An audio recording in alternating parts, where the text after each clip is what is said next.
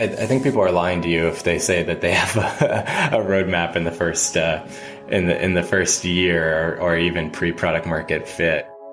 I think it's just so hard to draw a clear line. I think you can have conviction on the what, but the how is always the part that switches back and forth. So I think really for us, it was a matter of, okay, we knew we were building a pretty huge tool. It's a beast of a surface area. We knew it was a really competitive space. We knew that we had to really take our time to build it right and not build it just for us.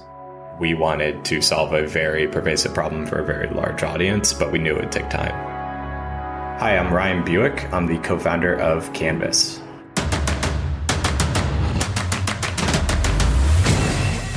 This is Code Story, a podcast bringing you interviews with tech visionaries who share in the critical moments of what it takes to change an industry and build and lead a team that has your back. I'm your host, Noah Labhart, and today how Ryan Buick built a way to take your customer data and deliver a clear path to revenue. All this and more on Code Story.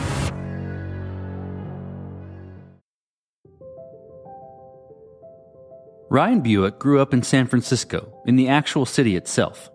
He went to school in Oregon, but quickly came back to the area. He's a very proud owner of a COVID dog, i.e. got the dog during COVID, and enjoys biking and just hanging out. He named the dog Jerry in order to make his dad and his Grateful Dead-loving family laugh. Prior to their current venture, Ryan and his co-founders were working at Flexport. They were so early on in the team that while having to prove ROI on a roadmap, he had to grow new skills in data analytics just to service his job needs. This got him thinking about other folks and what sort of tool could support a spreadsheet interface on top of these data sources. This is the creation story of Canvas. Canvas is a no-code analytics platform. It really looks and feels like a spreadsheet interface connected to all of your data sources. We sell primarily to B2B SaaS startups and primarily to, I'm doing air quotes, non-technical users, folks like product managers, operations teams, finance teams, marketing teams, basically folks that are analytically minded and they need to access data, to make decisions every day. But their only sin is that they really don't know SQL, which is the language used to query databases. If they don't know SQL, they're basically reliant on two sort of workflows. It's one, you rely on a data team for help, right? And I think you've seen this everywhere. Folks lining up with questions say, hey, what's our revenue in this territory this month? Or, hey, how can I join data from these two different sources? Or, hey, I need this query. Can you help me out? And that takes days, and it's work that's pretty repetitive and monotonous for data teams, so they don't like it. You see these queues build up, and people get frustrated with how long it takes asking a question to a data team. So business people don't like it. And that's really the status quo at most startups today. The other option, of course, that you see everywhere is people just export data out of their different tools. So you take Salesforce data, take Stripe data, hit export to CSV, and then index match your way to an answer in a Google Sheet.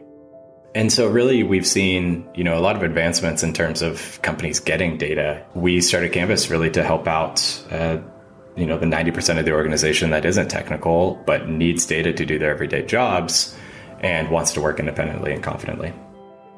So my co-founders and I, we were at a company called Flexport.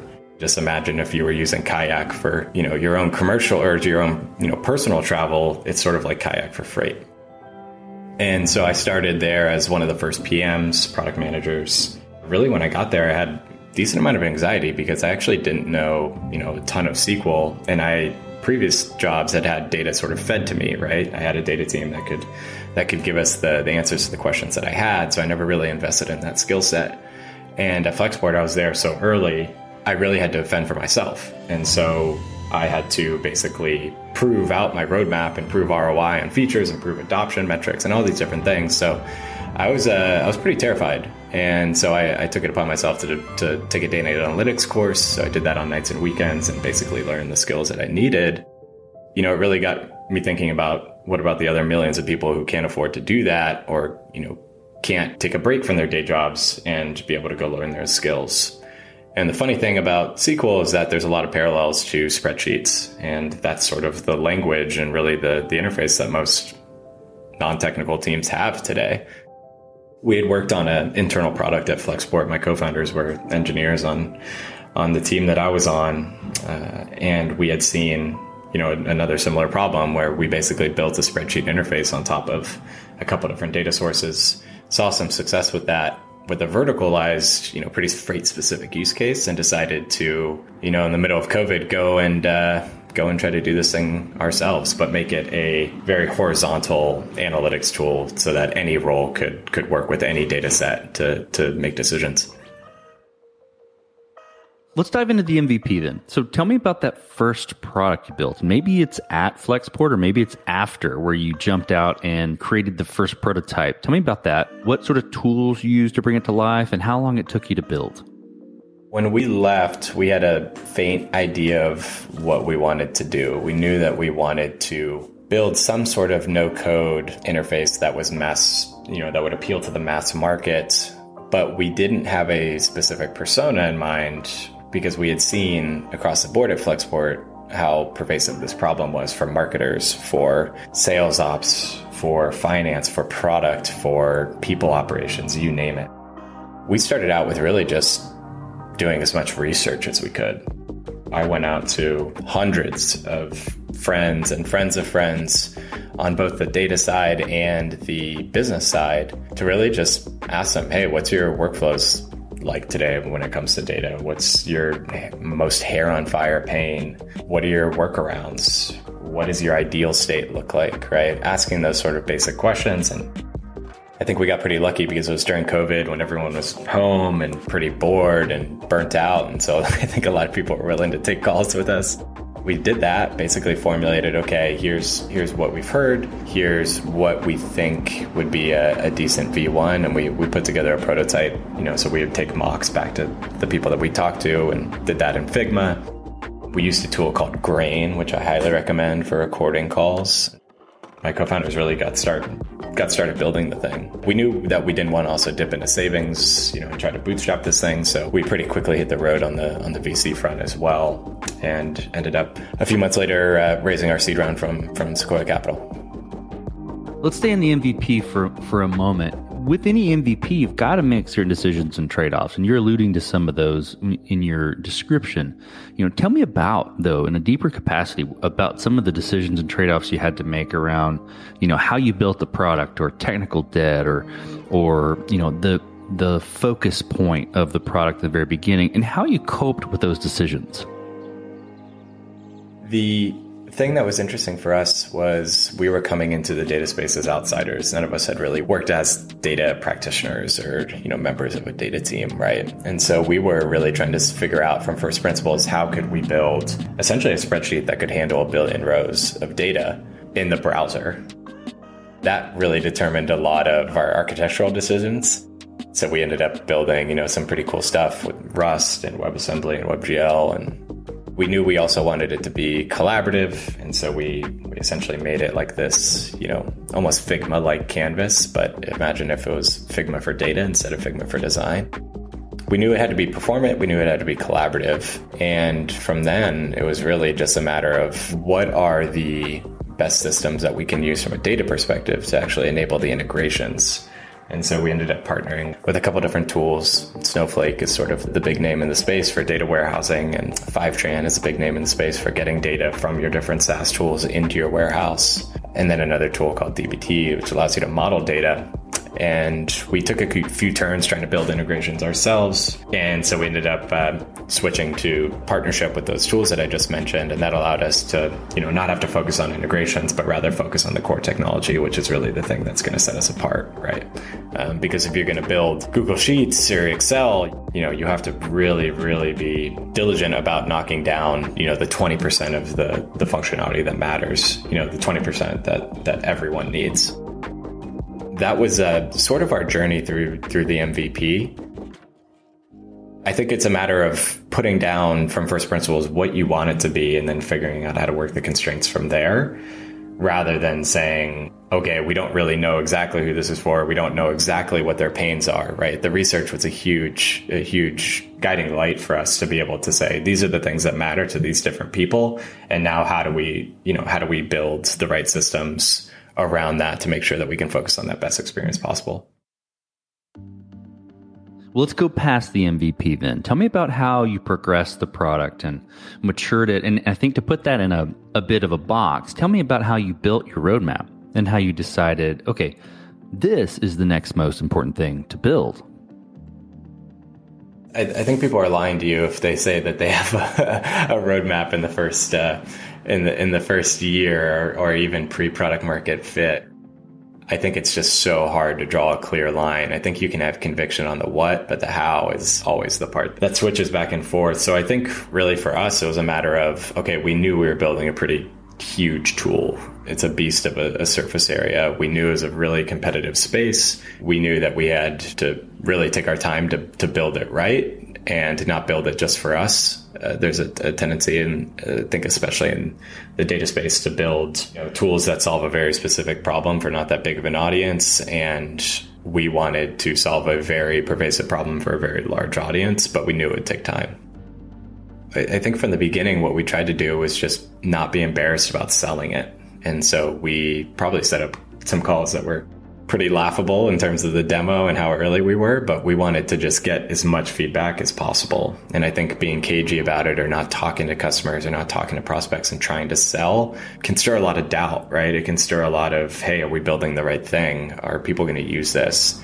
And by trying to sell it almost immediately from day one as a prototype, trying to secure customers before we even had the product, it really grounded us to, okay, this is what people are really willing to pay for. And you could tell the difference in the conversations, right? They would say it's cool, or, hey, we need these X and Y and Z features. And as soon as we started to really boil it down and find the right ICP, it then turned into, okay, we'll take this and we'll buy it. And just let's make sure that those features get built after, rather than using those as a block. And I think that's a key difference, right? Is that, people will tell you that they'll take the call, they'll tell you that it's interesting, they'll tell you that, you need to build X, Y, and Z features before you come back. But the people that actually you're solving a real problem for will go through the journey with you. You're solving such an immense pain for them that they don't need to wait for the rest of the features. They'll take a risk because you're solving a unique problem for them, or you're solving it really well for them. Well, let's flip to team. So how did you go about building your team? And what do you look for in those people to indicate that they're the winning horses to join you? So we've kept our team actually pretty small. We know that this is going to take a while to build, and you want to make sure that you have a pretty tight cohort of people that are very closely aligned, and also that have to wear a bunch of different hats to be able to solve pretty complex problems, right? You're not really in this like a pretty simple workflow, product. It's an open-ended, collaborative spreadsheet to do anything. And so we needed a core set of people, that can be really close to the customers. We're in Slack channels with all of them. We're getting their feedback. We each have the context to be able to build, what we need to build, and build it the way that we think that we need to build it. That's been a pretty intentional decision on our part. I think in general, what you're looking for at this stage is someone that's willing to really go to war and be in the trenches with you, for however many hours a day it takes, because, everyone says they're a startup person or they're down to do this, until you really get into it and you realize how much of a sacrifice that it is. I think the number one thing that we try to value is, hey, is this person, going to be resilient? Are they going to put up with 1,000 no's until they get a yes? Are they going to be able to roll with the punches? And so that's really important for us. I think also you're looking for optimism at the same time. That will drive the persistence from there.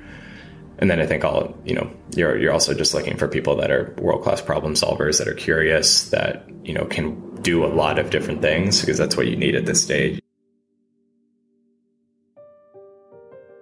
Let's flip to scalability then. So did you build this to scale efficiently from day one, or are you fighting this as you grow? It's always a balance. And this goes back to the customer development piece, right? And trying to sell it as early as possible. even while you're still embarrassed. Because if you have a customer that likes the product enough to go and connect their data, and then they pull in their data and it crashes your app, that's the only thing standing between you and the customer and getting the deal done. That just constantly raised the watermark for us, right? And so, we said we wanted to be scalable from the jump, but you don't really know how scalable you need to be, how quickly that needs to happen. Hitting the pavement and trying to sell, just constantly push that watermark up and up and up to, okay, this is practical, let's wait and see till the next customer comes around. Keep marching and keep improving, because you could have science projects, and you see this all the time with startups, right? They don't talk to customers. They build something that's perfect to them. They build something that's really technically slick, but it doesn't solve a real problem. And so I think for us, it was a balance of, okay, we know that this needs to be a delightful experience. We know it needs to be fast because that's how it has to be different. But we also need to be practical and, deliver the features that people actually need to solve their problems, because something can be fast, and if it doesn't solve anything, then no one's going to buy it. So as you step out on the balcony and you look across all that you've built with Canvas, what are you most proud of? I don't know if it's what we've built necessarily. I think it's the feeling that you get when you see a customer. And this is almost like our first aha moment, right, that we have with customers is, you're on a call with them and they've connected their data, and they drag, one of the tables onto their Canvas, and they see all their data for the first time in sort of like a spreadsheet, like, a real-time spreadsheet with a couple million rows in it. And they can just pivot it, or they can write a formula, or they can filter something and create a chart. And they have this, pretty often there's this like, wow, I've never been able to see my data like this, or wow, I've never been able to work with my data like this. And I think that's something that's really cool for us, because it is different than what's on the market. And we're trying to be different on the right axes. There's that sort of first aha moment, which I'm proud of. And then the second aha moment is the fact when they realize that they can save a couple hours a week because of our tool, right? That they don't have to, stay late, maybe one night, munging together reports for a board meeting or for a presentation to their boss, or, you name it. And I think that's, ultimately one of the goals of, primary goals of software is, right, is to make our lives easier so we can focus on the more strategic stuff, and the stuff that matters, and the stuff that makes us happy. Yeah, those two feelings are probably the thing that I'm most proud of right now. Let's flip the script a little bit. Tell me about a mistake you made and how you and your team responded to it.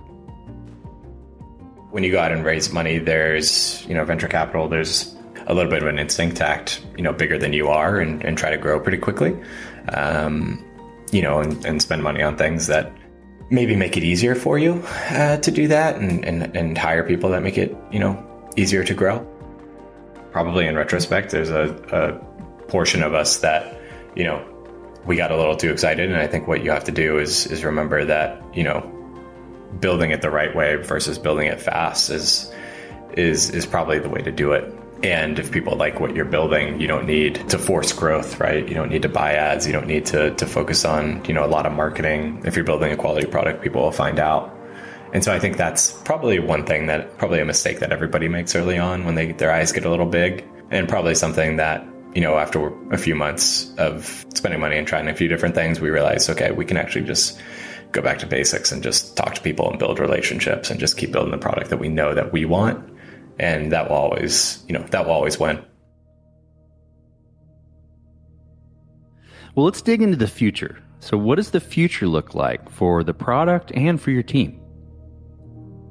The data space is really complicated. I think a lot of, business people get, a little anxious when they hear when they hear about data, or you start talking about a data stack and you start talking about these different tools and the technologies. And I think the data industry, I think it's done a pretty poor job of actually breaking down what's needed and what's the simplest way to get things done. There's a ton of vendors. There's a ton of people trying to make money and carve out their own piece of the value chain. And really for us, we're focused on can we make this as simple as possible, right? Everyone just wants to start out, just give me a dashboard of just my different metrics across my different teams, and let me just build the thing And I think most people find out that it's a lot more complicated than that. And really, we're trying to position ourselves as, hey, we're the simple alternative to all of that. We connect directly to, Salesforce, to Stripe, to QuickBooks, to, all the tools that you use. You don't need to go out and buy this data warehouse yet. You don't need to, spend money on consultants to model your data.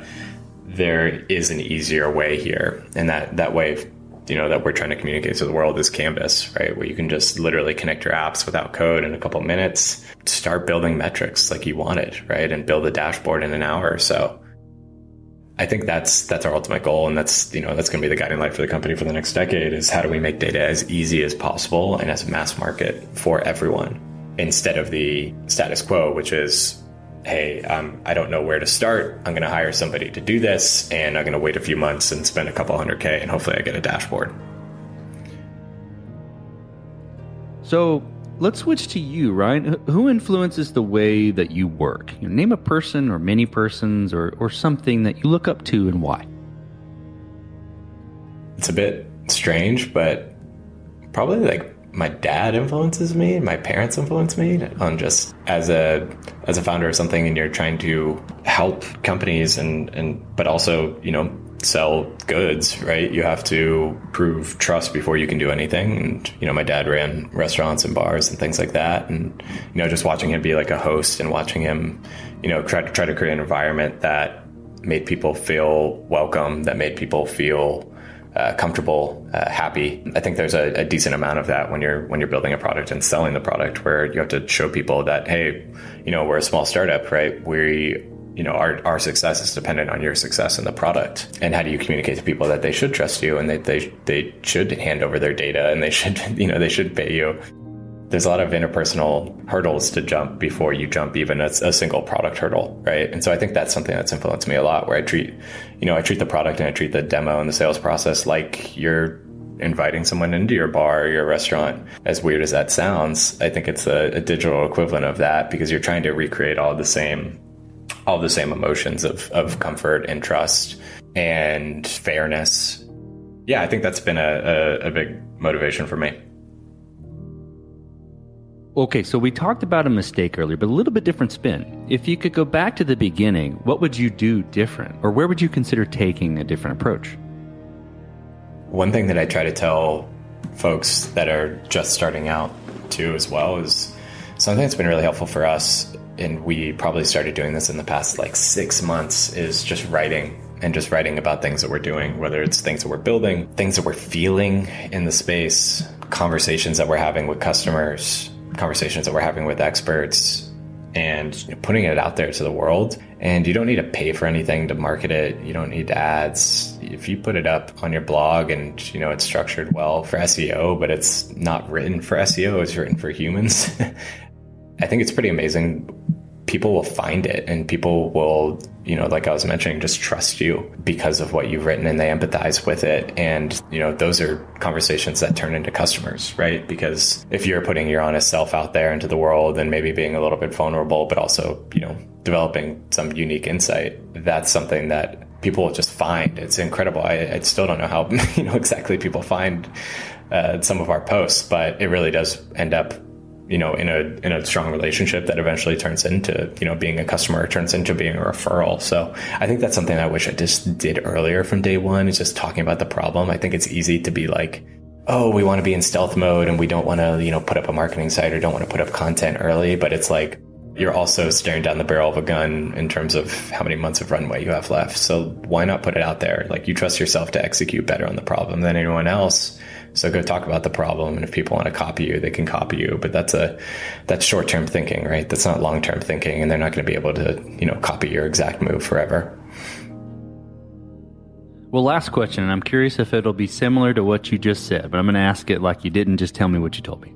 So you're getting on a plane and you're sitting next to a young entrepreneur who's built the next big thing. They're jazzed about it. They can't wait to show it off to the world and can't wait to show it off to you right there on the plane. What advice do you give that person, having gone down this road a bit? I think first is you have to sort of look in the mirror and be like, do you really want to do this? Is this something that you're ready to put your life towards? you can love something or feel so about it. But if you really do love it, then it makes, most of these days easy, because there's a lot of days where it's not easy, right? You get no's, and that's the system is designed to do that. And it's designed to make it really, really hard to get off the ground. Just making sure that, they love what they're doing. I don't know how you would ask that, but I think there's a genuine sense that you can get that's like, that passion and that curiosity about that space, regardless of their experience in it. And then I think the second thing is just making sure that they have, all the right infrastructure set up around them to be able to succeed. You need mentors. You need people that you can talk to. You need great co-founders that you can trust that complement your skill sets really well. And so I think it's one, it's having the passion. It's two, having the people around you that are going to pick you up, that are going to complement your skill set well, that are going to help you succeed. I think the last is just patience, making sure that you can, on one hand, work as hard as humanly possible, but on the other hand, be patient with the results. And it's really, really hard for humans to do. And so I think that's what I kind of just find myself in every day, which is like, how are we going to work our asses off today? But how are we also going to be patient about the results and patient about, the next step that we're trying to hit or the next milestone or whatever? Because if you're going 100 miles an hour and you're thinking 100 miles an hour, it ends up getting pretty toxic and pretty difficult to just go through that day in, day out. And so you have to balance, persistence and patience. No doubt. That's fantastic advice. Well, Ryan, thank you for being on the show today, and thank you for telling the creation story of Canvas. Yeah, thanks so much, Sean. And this concludes another chapter of Code Story. Code Story is hosted and produced by Noah Labhart. Be sure to subscribe on Apple Podcasts, Spotify, or the podcasting app of your choice. Support the show on patreon.com/codestory for just $5 to $10 a month. And when you get a chance, leave us a review. Both things help us out tremendously. And thanks again for listening.